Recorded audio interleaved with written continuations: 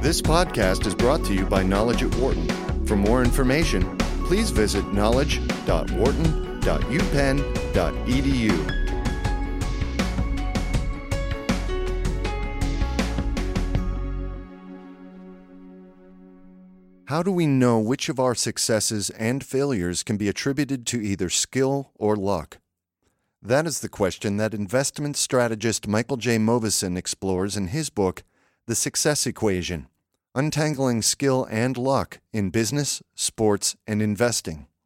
Wharton Management professor Adam Grant recently sat down with Movison to talk about the paradox of skill, the conditions for luck, and how to mitigate against overconfidence. Michael, we're delighted to have you here today to talk about your book, The Success Equation. Totally fascinating. Welcome. Thanks, Adam. Great to be here. I would love to hear you talk a little bit about this paradox of skill that you've discovered, sort of getting us to rethink the relationship between luck and skill. Yeah. Well, let me first tell you what the paradox of skill define it specifically. And it just basically says in activities where there is skill and luck that defines outcomes, as skill improves, luck becomes more important in determining outcomes. So that means more skill means more luck, which seems very paradoxical. Actually, it's not my idea. I learned about it from Stephen Jay Gould, a very eminent biologist at Harvard, and he talked about it in the context of Ted Williams, the last player to hit over 400 in Major League Baseball, which he did in 1941. And Gould was sort of wondering, why has no one been able to achieve over 400 since that time? And he looked at things like, maybe because the guys play at night or they travel too much. Really, none of those things checked out. And then he said, maybe Williams is just this amazing player, immortal among mortals. And he said, but if you look at every other sport, for example, things measured against the clock, there's been absolute performance everywhere you look. So that doesn't seem to be the case. And then he sort of thought about it more carefully, and he realized the actual result is because everyone's gotten better. And as a result, the standard deviation of skill has actually narrowed, right? So if you think about batting average for your season, you're a player, it's some level of skill plus some level of luck gives you your outcome. What's happened generally is the standard deviation of skill has gone down. Why? Because you're recruiting players from the world now versus just parts of the United States. You're training better, you're coaching better, all those kinds of things. So it turns out, just to be statistical for a second, the standard deviation of batting average in 1941 was about 0.32. They said, no, it's 0.032, pardon me, and now it's 0.28. So saying this differently, Ted Williams was a 4 standard deviation event in 1941. If you were to be a 4 standard deviation event in 2011, you'd hit 380, which is still awesome, right? But below 400. So the point is this paradox of skill, we've seen the differential skill narrowing, we see really all over the place. We see it in the world of investing. We see it in the world of business. So I think it is very interesting. As skill improves, especially in competitive markets, luck becomes more important in determining outcomes. It's incredibly interesting and much the opposite of what most of us want to believe. Definitely. So what do you do about this if you're taking this knowledge as a business professional or a leader? Well, the main couple things are possible. One is to think about finding fields where there's differential skill, right? So if you see something that's very highly competitive, you really have to have something completely different to get you on the right side of the tail, the skill distribution. So that's probably the easiest thing, is to think about things where there is differential skill, or try to attack a more skillful player using an unusual tactic, for example. Mm-hmm. That makes a lot of sense. And how do you explain, obviously there's some outliers that sort of don't fit this picture. I think of Miguel Cabrera winning the Triple Crown, of course, this past year. Is that luck, or is there a way still to cultivate skill, even though you're dependent on luck more than before? Yeah, and in athletics is a great example. So one of the points I would make, which I think is pretty common sense once I say it, is that whenever you see an outlier in sports, it's almost always, or it is always, a combination of really good skill and really good luck. And one of the best ways we can measure that, for example, is through streaks. So, for example, Joe DiMaggio had this 56-game hitting streak. But if you look at all the players in Major League Baseball history who've had 30 or more hitting streaks, their career batting average is over 300. So they're about 1.5 or 2 standard deviations away from the average.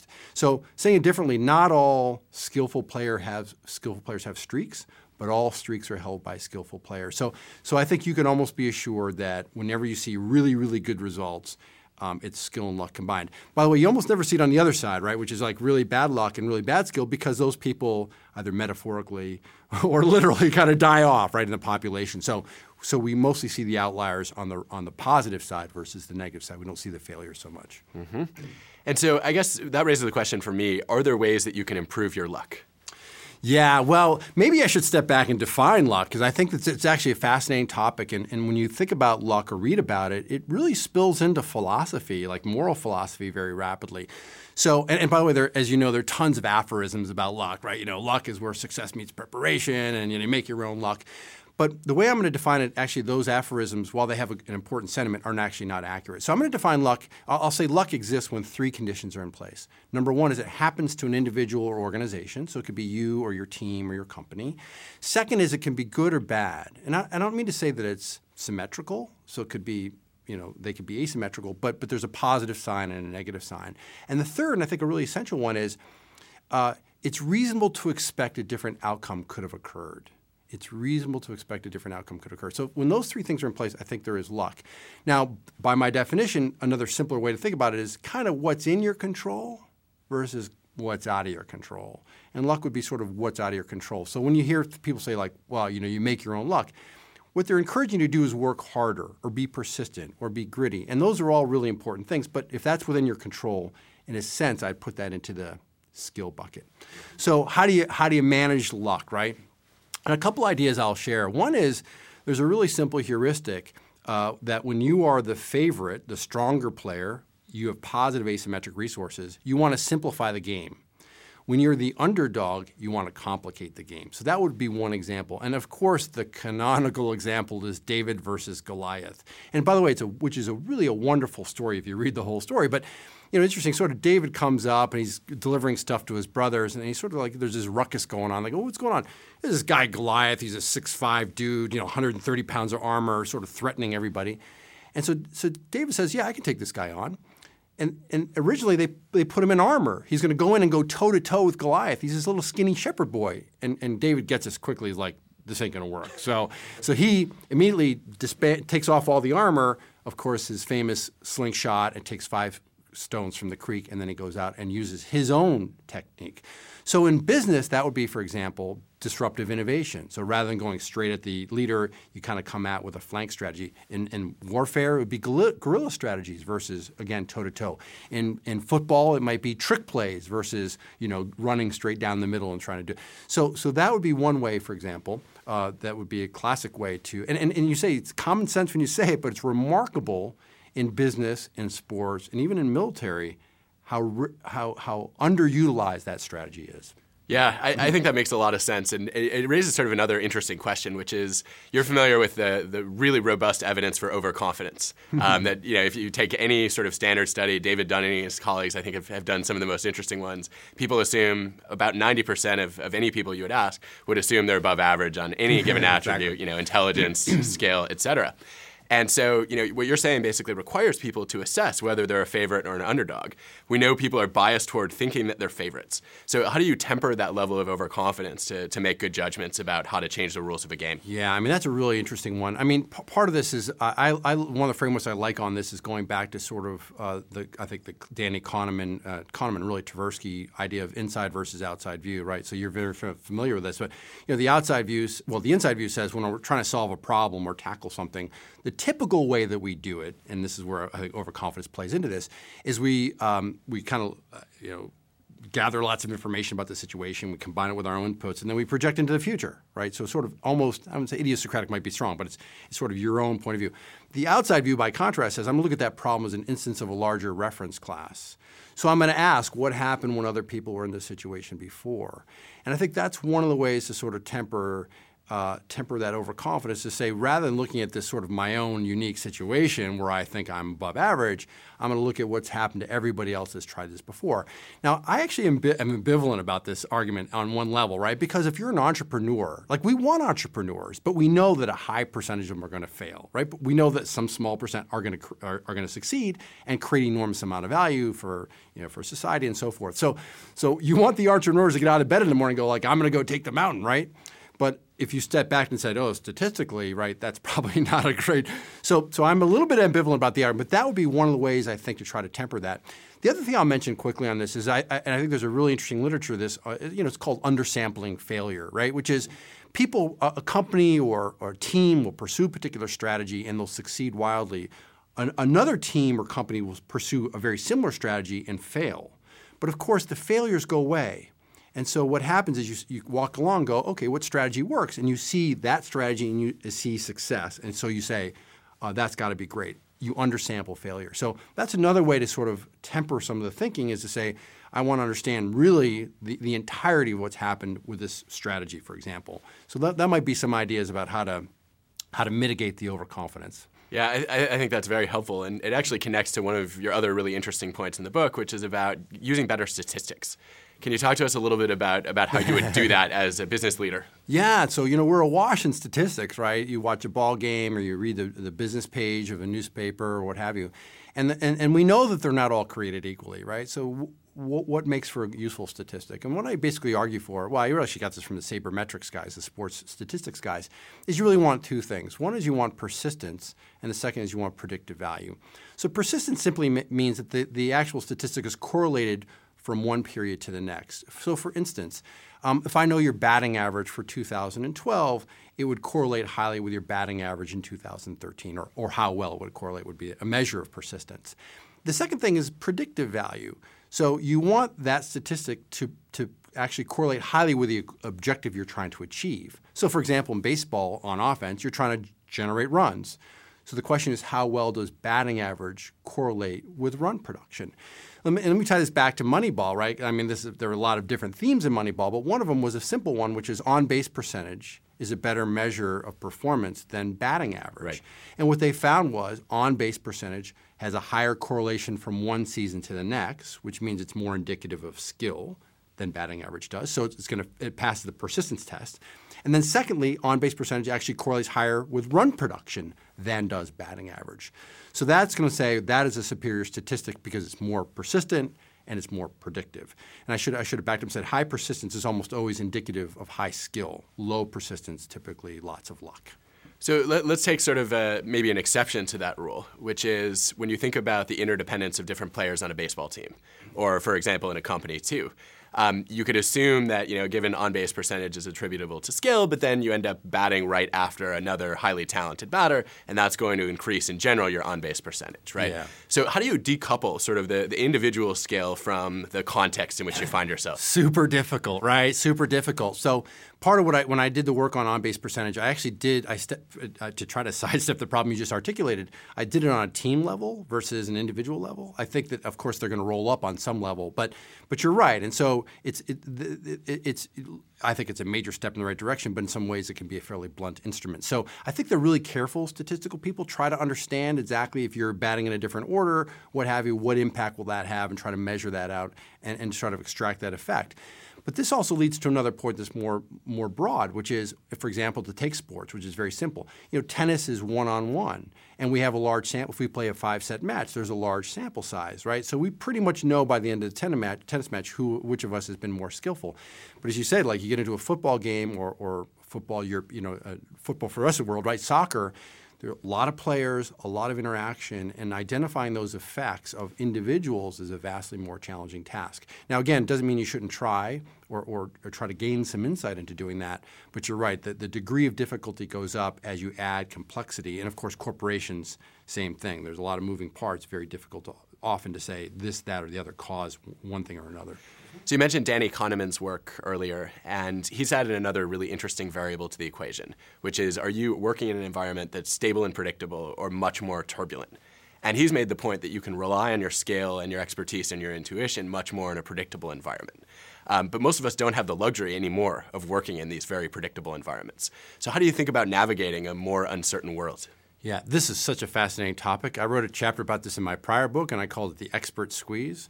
And I basically said the main way to think about expertise is to think about precisely that continuum you just laid out.